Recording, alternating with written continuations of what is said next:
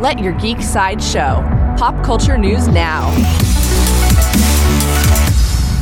Hi, this is Andrew, and here are your pop culture headlines. Coming soon from Marvel, actress Gemma Chan has confirmed that The Eternals has wrapped filming. She shared a photo on social media with her Eternals hat on, with a caption saying, "It's a wrap." We'll see Gemma Chan as Cersei when The Eternals flies into theaters on November 6th. Also from Marvel released a new poster for their upcoming film, The New Mutants. The photo shows the team in a dark and decrepit backlit hallway with an eerie white glow emanating from each of their eyes. The New Mutants will creep into theaters on April 3rd.